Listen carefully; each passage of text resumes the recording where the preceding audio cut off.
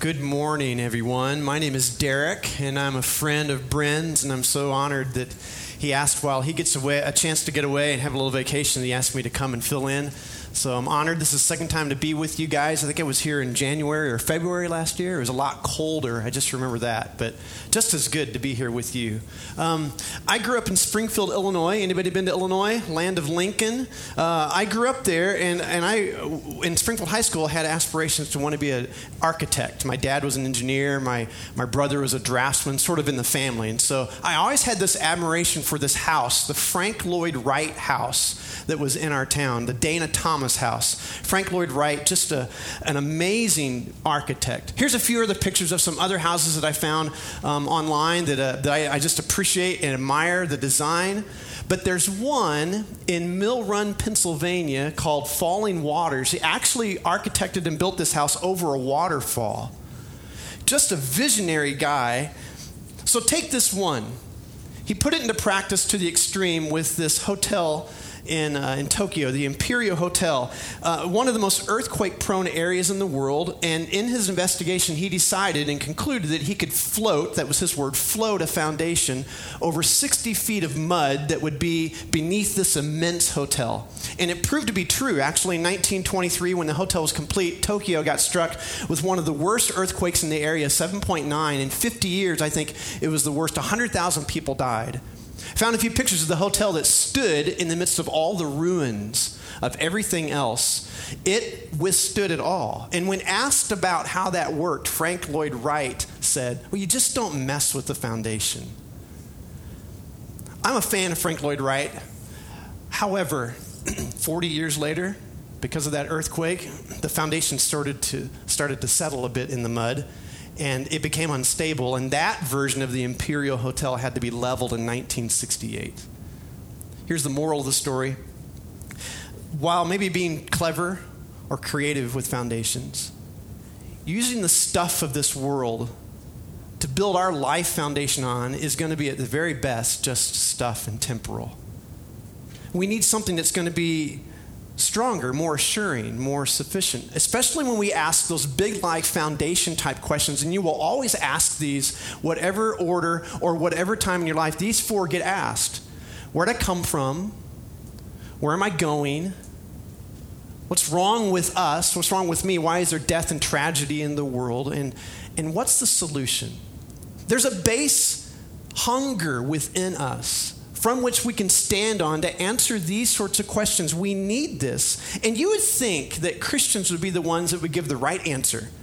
That they would say, Christ is the foundation upon which life is to be built upon. But surveys will reveal different results. George Barna recently surveyed a batch of Christians asking them about truth. And of those questions, here are four I picked out. Here's one of them. It says, do you view the Bible as the Word of God? Only 40% believe the Bible, the Scriptures, is the Word of God. Here's a second one, asked adults about truth. Do you believe truth can be discovered through human logic and personal experience? And I would add, in addition to what the Bible says about truth, look at that. Half of them says, sure, truth is anywhere and everywhere. Barna narrowed his search down to the millennial generation, those born in the early 1980s and 2000s, so they're in their teens or 20s right now. And they asked this question. This is the question surveyed do you believe the Bible is the Word of God and that it contains everything a person needs to know to live a meaningful life? Look at that. Almost 100% of the millennials surveyed said yes. But next question is the kicker. Look at this. Do you look to the Bible as your source for moral truth? Breaks my heart, actually. I ache over that. There's almost this view today that theology is up here lofty, esoteric, and morality is down here. It's the stuff of the world, and they never meet. But I would say they get integrated in our life on a daily basis, on an occasional basis, throughout every day. Morality and theology wed. And if you're blown by every wind of doctrine or ideology, then there's nothing deep and strong to hold you to know which is truth. And we become vulnerable, and we're vulnerable when we don't have deep subterranean foundations and we become shaky. And so this morning, here's kind of where I want to go. I want to talk about having a strong subterranean foundation found in Christ, in him alone. Subterranean is the word I chose because it's that beneath the surface word. It is not seen to the eye always, but it's always existence. It's always there. It's always present. Leaders in this church, I think, value this about you.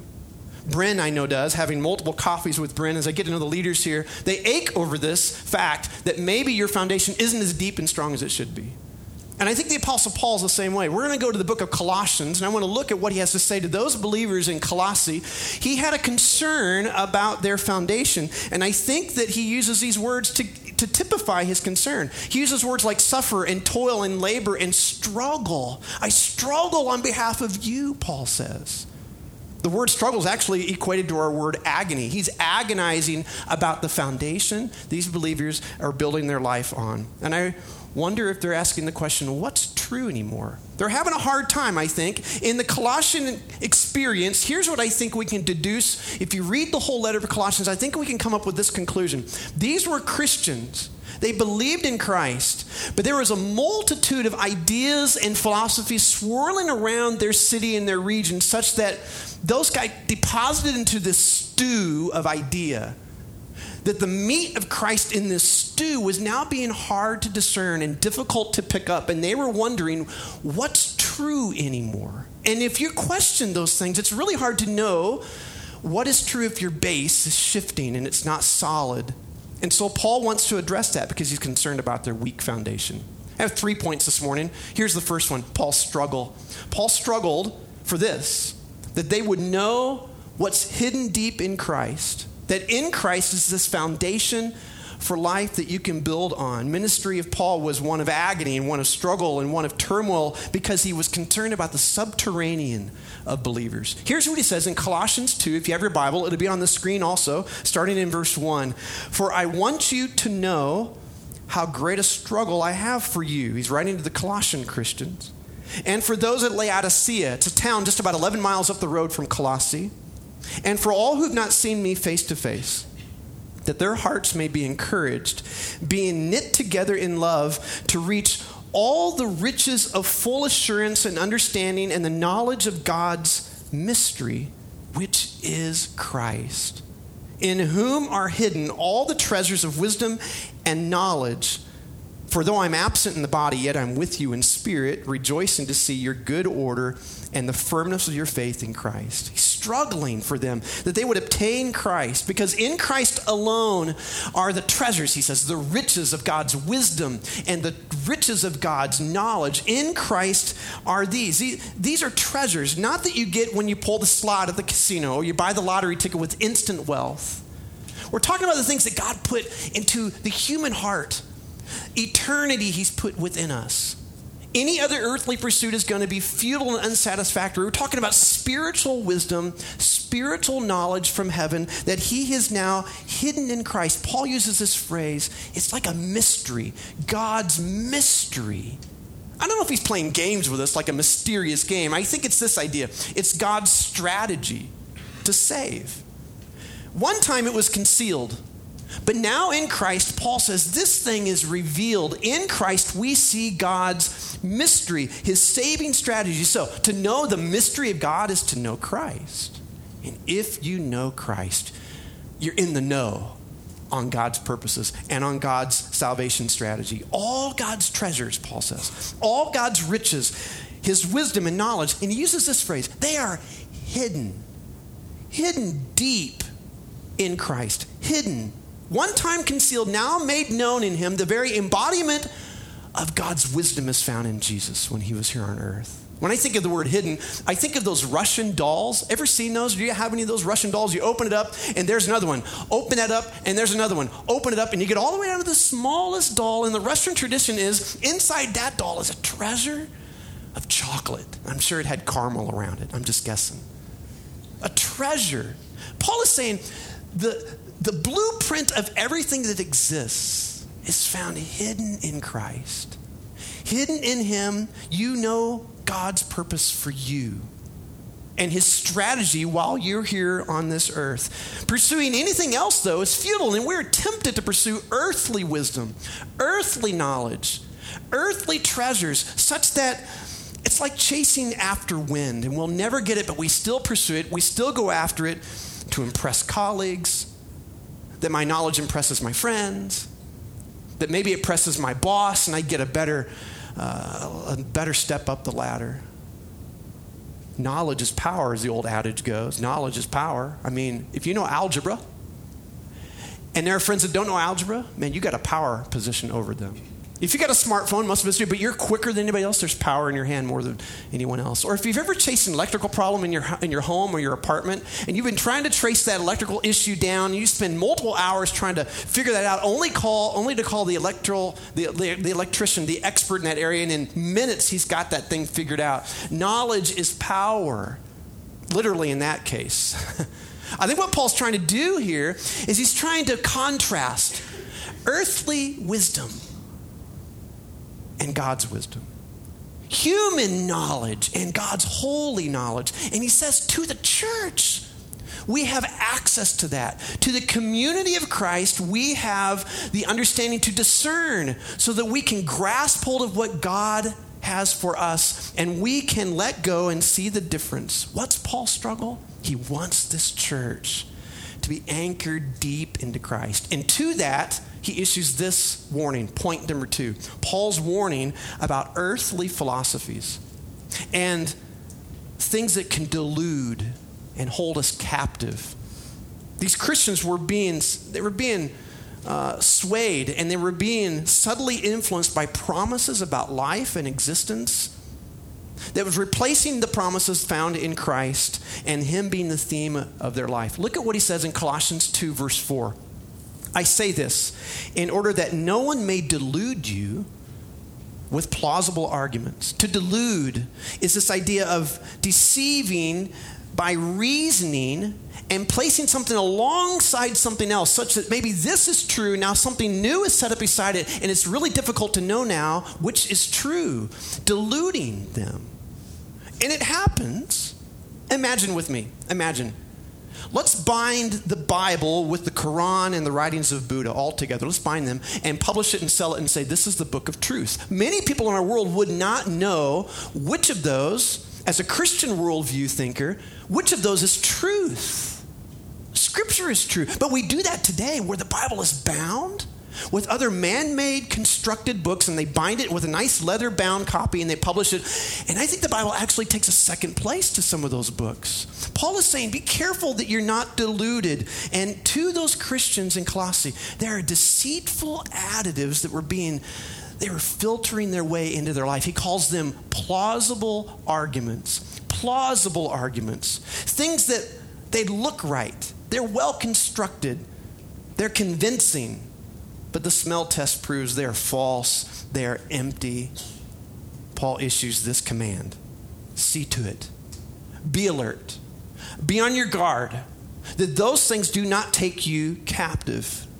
Be on your guard not to be taken captive. Captivity, sometimes we think of as like I'm a victim, I had no choice in the matter. But the word Paul uses here is actually something that relates to their volitional desire to be in the midst of things, lest they aren't in the know on everything. And what's happening is they're actually being deluded by the plausible arguments. They're allowing themselves to be persuaded by things that sound sufficient, but when compared to Christ, they're very insufficient.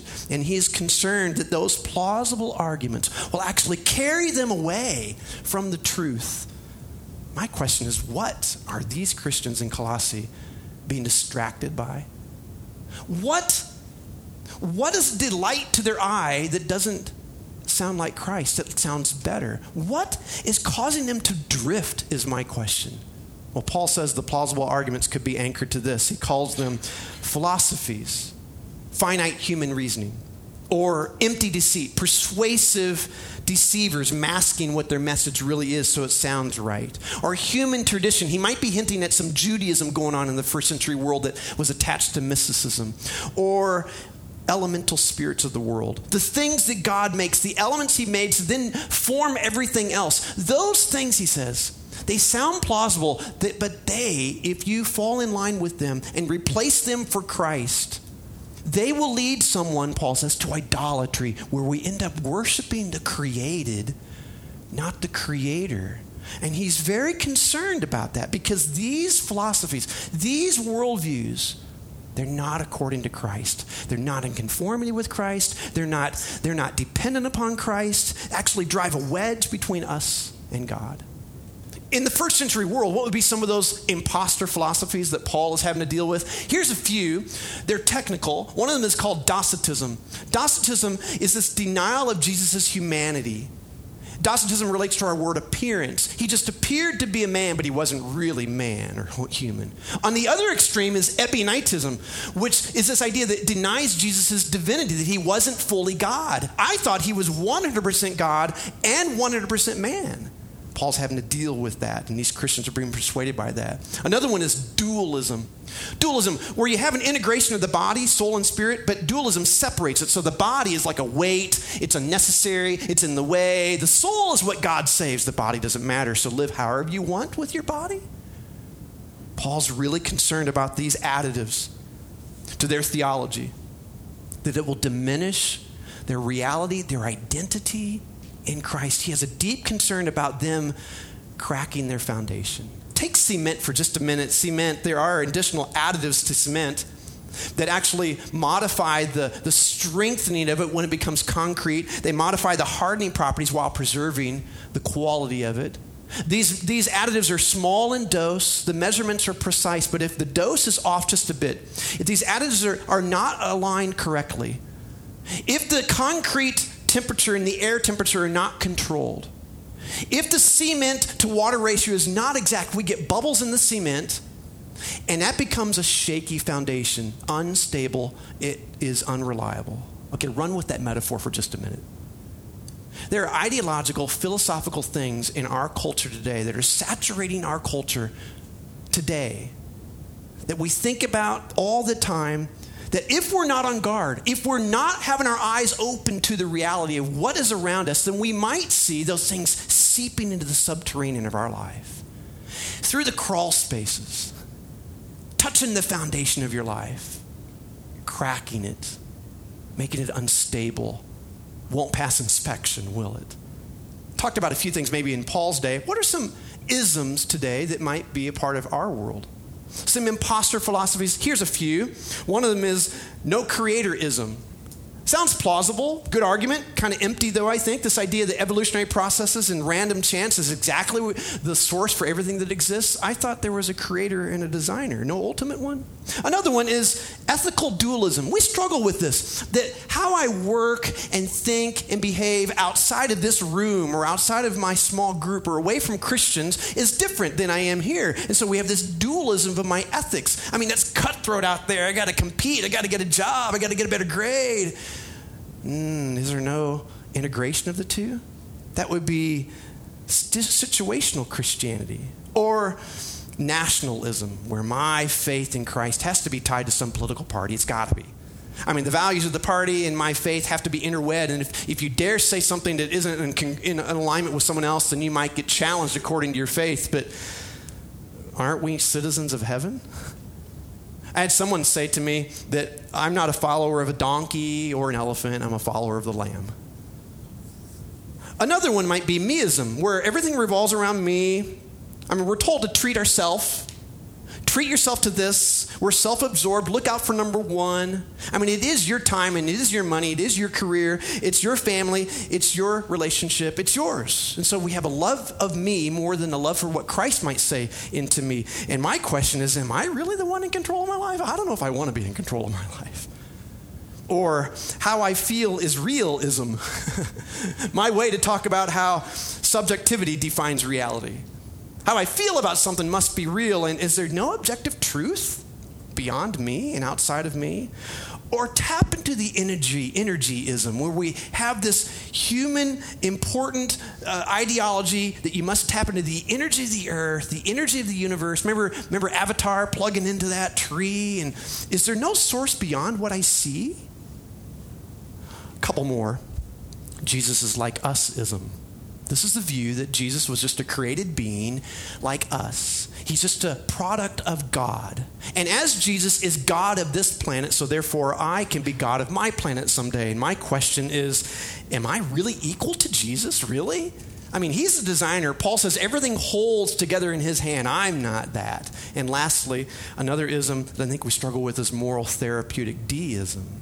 The deism is this idea that God created everything, but he's up in heaven, stroking his long white beard, rocking on his chair in the ports of heaven, watching everything created from a distance.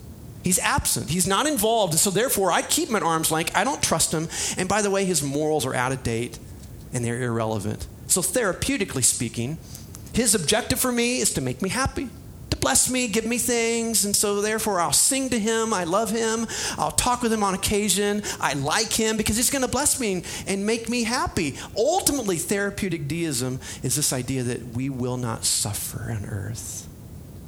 Didn't Christ suffer? Apostles suffer. Christ's followers will suffer.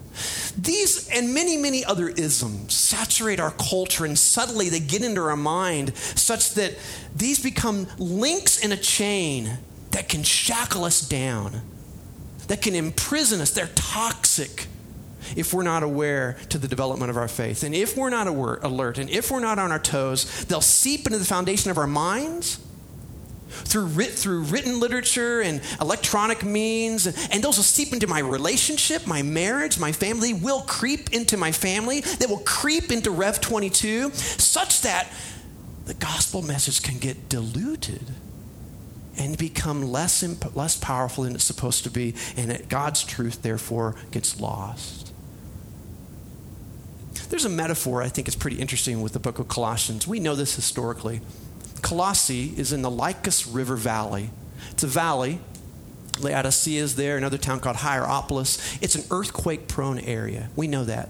We know about the time that Paul writes this letter in the early 60s A.D., that Laodicea gets hammered by an earthquake. We know that. It gets leveled. Colossae has tremors just 11 miles away. The soil is unstable. And I wonder if Paul is running with that unstable foundation metaphor when he writes these things, because they would have understood the tremors indicate something that's yet to come, a destruction yet to come. And I wonder if he's concerned about the philosophical, theological, ideological things that are finding their way into the life of this church in Colossae, such that he is really concerned that they're in a dangerous spot, that the foundation they think they're on is actually like sand. And so to that, Paul issues this charge, my third point. Paul's point, sufficient depth and strength are found in Christ alone. We're not talking Jesus plus some other idea or Jesus plus some other philosophy, just Jesus. He's the Lord over every line and every lure of secular wisdom. My friend says he can't just be prominent in the Christian's life. He's got to be preeminent in the Christian's life. Many times I think we make him just a prominent source amongst many, many others. Paul says this in Colossians 2, verse 6 and 7. Therefore, as you received Christ Jesus the Lord, so walk in him, rooted and built up in him and established in the faith, just as you were taught, abounding in thanksgiving. Notice what he says here. As you received Christ Jesus the Lord, the article there is significant. It's not as you received him as Lord. I don't think he's talking about when we received him as personal Lord and Savior. He's saying when you received the teachings of him being Lord, the scripturally based instruction from the apostle and his proteges, when you received that, he says what you received there is something you should then walk upon. To the Christians in Corinth, in the first century world, he says this in 1 Corinthians 15, similar things. What I received, I passed to you.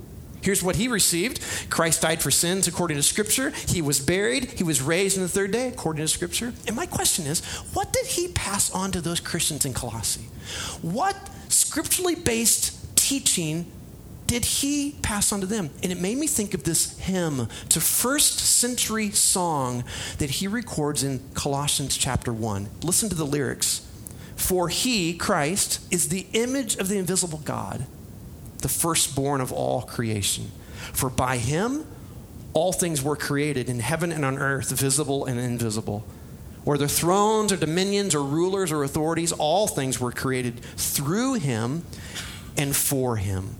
And he is before all things, and in him all things hold together. He's the head of the body, the church. He's the beginning, the firstborn from the dead, that in everything he might be preeminent. For in him all the fullness of God was pleased to dwell, and through him to reconcile to himself all things, whether on earth or heaven, making peace by the blood of his cross. Those original believers in Colossae, they received authentic gospel truth from Paul and from his proteges. And I think here too, you receive on a constant basis Bren and the leaders' teaching, biblically grounded teaching that's trustworthy. You've received that. I'm really privileged to teach at a college here in town. I teach at Boise Bible College. Our view is to glorify God by doing three things. By preparing and training servant leaders who will serve in churches like this so that the gospel truth is spread. I think Rev 22, Eternity Bible College, Boise Bible College, we're all in the same boat. We're trying to prop up biblically sound, scripturally grounded truth about Christ. And I've seen it in the church, a couple of decades of serving on staffs at churches and in the Bible college realm, I've seen it. That those who receive are those with a heart of humility. I don't know it all. They might have a lot, but their heart texture is poised to receive. They're humble.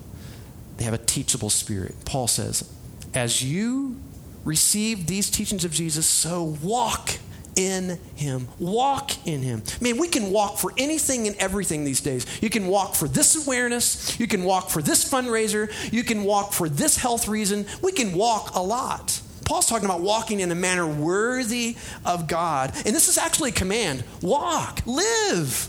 According to what you know from what you've received, walk, live. And your walk ought to be distinguishable. It ought to be something that's noticeable. It ought to be something that stands out. Some walks that stand out to me would be like Shaggy and Scooby-Doo. I mean, he's got a unique walk. You know that's Shaggy. Or Mel Brooks's Igor or Igor, walk this way. Or if you're a Monty Python fan, the Ministry of Silly Walks is a significant thing. You can definitely identify different walks in people. And Paul is saying, as you receive this, your walk ought to be identifiably different and distinct in this culture. And the evidence ought to look like Jesus. What would that look like? Maybe a better question. What would it smell like? Christ had this aroma of sacrifice around him, this aroma of selflessness. And so when we walk in Christ, we have this aroma of, it's not about me. I love to walk. I like to walk with my wife. We walk around the block, try to do that regularly. We walked to the grocery store yesterday. Maybe sometimes we'll walk and get some coffee. And her and mine, our desire is to walk hand in hand, sometimes finger locked. I like that. This journey you have with Christ is a finger-locked, hand-in-hand walk with Jesus. It's an intimate relationship. God puts his hand out first. He's the initiator. By his grace, hey, care to walk with me? And by our participation and our will and our desire, we put our hand in his hand. And this walk according to what we received is a hand-in-hand thing. What we receive, God does something. Paul says he actually does three things. If you look at the text in verses 6 and 7, he says we've been rooted in Christ. He uses an agricultural term. This is a one-time action. It doesn't happen again. He's rooted us deep within him when we receive the sound teachings of Christ, deep and strong, into a foundation that's not like mine. It's beyond mine. Have you ever planted a tree in your yard or seen your parents plant a tree or someone? Late summer is a good time to plant a tree, early fall, and it takes the rest of the fall all through the winter into the spring for those roots to begin spreading. This word here isn't a long time period word. It is you have been rooted.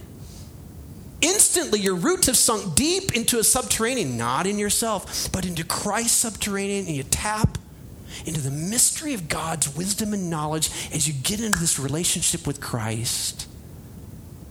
But it goes on. Paul uses a couple other words. He does this when we walk. He builds us up. It's a move from agriculture now to construction. He is erecting something, presenting us in a continual way of constructing us into something. In the book of Ephesians, Paul says this. We're being built into a household with a foundation of the apostles and prophets, with Christ Jesus as the chief cornerstone. In him, the whole building, that would be us, is joined together and grows to become a holy temple. Jesus replaces the temple as the access point to God. Now we are the access point to God as we surround ourselves around Christ. We now can approach God not through any man, not through any institution, but by our relationship with him. We're being built. He does a third thing God does in this walk with Christ. He establishes our faith, sets us firm. He almost like uses rebar in the cement to establish that highway. The rebar beneath the cement, in the midst of it, keeps us strong, strengthening us. Again, the irony is thick in my mind. The earthquake-prone area that Colossae is built upon. Roots in that soil don't go very far. Building anything in Colossae is almost futile. What he's talking about is a foundation that's solid is what will last. So just to review, how do we walk in Christ as Christians? Well, we receive teachings that are anchored into the scripture, and he does three things. He roots us so we bear fruit. He raised us, building us, and he rebarred us. Is that a word? Can I use that word? He's rebarring us so that we're solid. And as a result of being rooted and being built and established in Christ, here's something that naturally happens to us. We are grateful. I had to get another R. Grateful for him. In Christ, we walk in this thankful attitude. The word there is Eucharista, the Eucharist. That communion meal, that in this communion Thanksgiving, we walk naturally such that the Thanksgiving flows out of our life. And I think you would agree. Talking to God thankfully about the people like Bren and others who have taught us is so much better than griping, complaining about anything else. Those things help us in our walk. Here's some benefits. Some benefits of walking hand in hand with Christ. Three things that are benefits to your subterranean in Christ. One is you can spot deception. You can spot falsehood. You can spot imposters. If you know the original, you can pick up the counterfeit. A second one is protection from false captivity. You don't need to fear the invisible supernatural realms, the demonic or satanic influences. You don't need to fear those things. In Christ, hand in hand, there is this third point, security, immeasurable security. We can walk confidently in Christ. In him, we can have this confidence, this assurance. He'll never ever let go of his hand from our grip. We let go. We pursue this. We chase after that. But his hand is always steady, always there. And when we walk hand in hand with him, there's a security there that's strong that we can be assured on. In Ohio State University in 1989, a building was built. It's called the Wexner Center of Performing Arts, the Wexner Center. It's boasted as being America's first postmodern building. It's postmodern because the architect Peter Eisenman designed it without any purpose. No plan. Purposeless. I mean, why should our buildings have any design if our life doesn't have always some design or purpose? That was his ideology. So there are pillars in the building that don't support anything. There are stairways that don't go anywhere. There's a lot of money spent for this. And even in 2005, a major renovation because of the leaks in his postmodern building and the temperature control system that malfunctioned in art that was ruined in his purposeless building. It's the epitome of deconstruction in architecture, the epitome of postmodernity. If you were to ask Mr. Eisenman about his design and you said, "Hey, Pete, what'd you do with the foundation? Is it just as random as everything else?" I think you'd hear silence. Crickets, in fact. You see, you can dabble with the infrastructure above, but you don't dare mess with foundation. I think Christ, our divine architect, knows when this world rocks your foundation. I don't think he's ignorant. I think he's aware of things that mess with your foundation. When you sense a 7.9 earthquake that shakes you spiritually, emotionally, when you sense your foundation is unstable and shifty, and you don't have any control over it, grabbing hold of anything, when your foundation in the core of you has been rocked by death, or disease. When the foundation of your existence has been rocked by divorce or you felt desertion by someone, there's nothing that will support you. There's nothing that will uphold you like Christ will. Nothing. Only Christ will uphold you. He is enough. There's no need to look anywhere else. Let's pray about that, okay?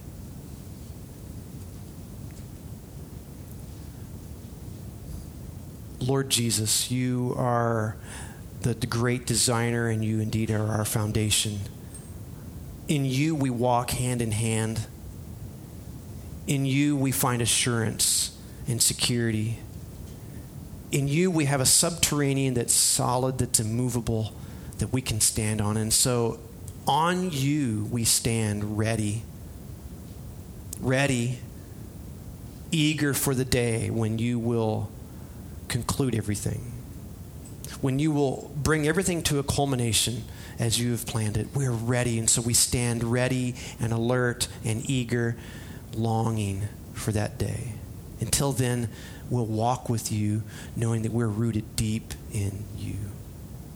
In your name we pray, Jesus. Thanks. Amen.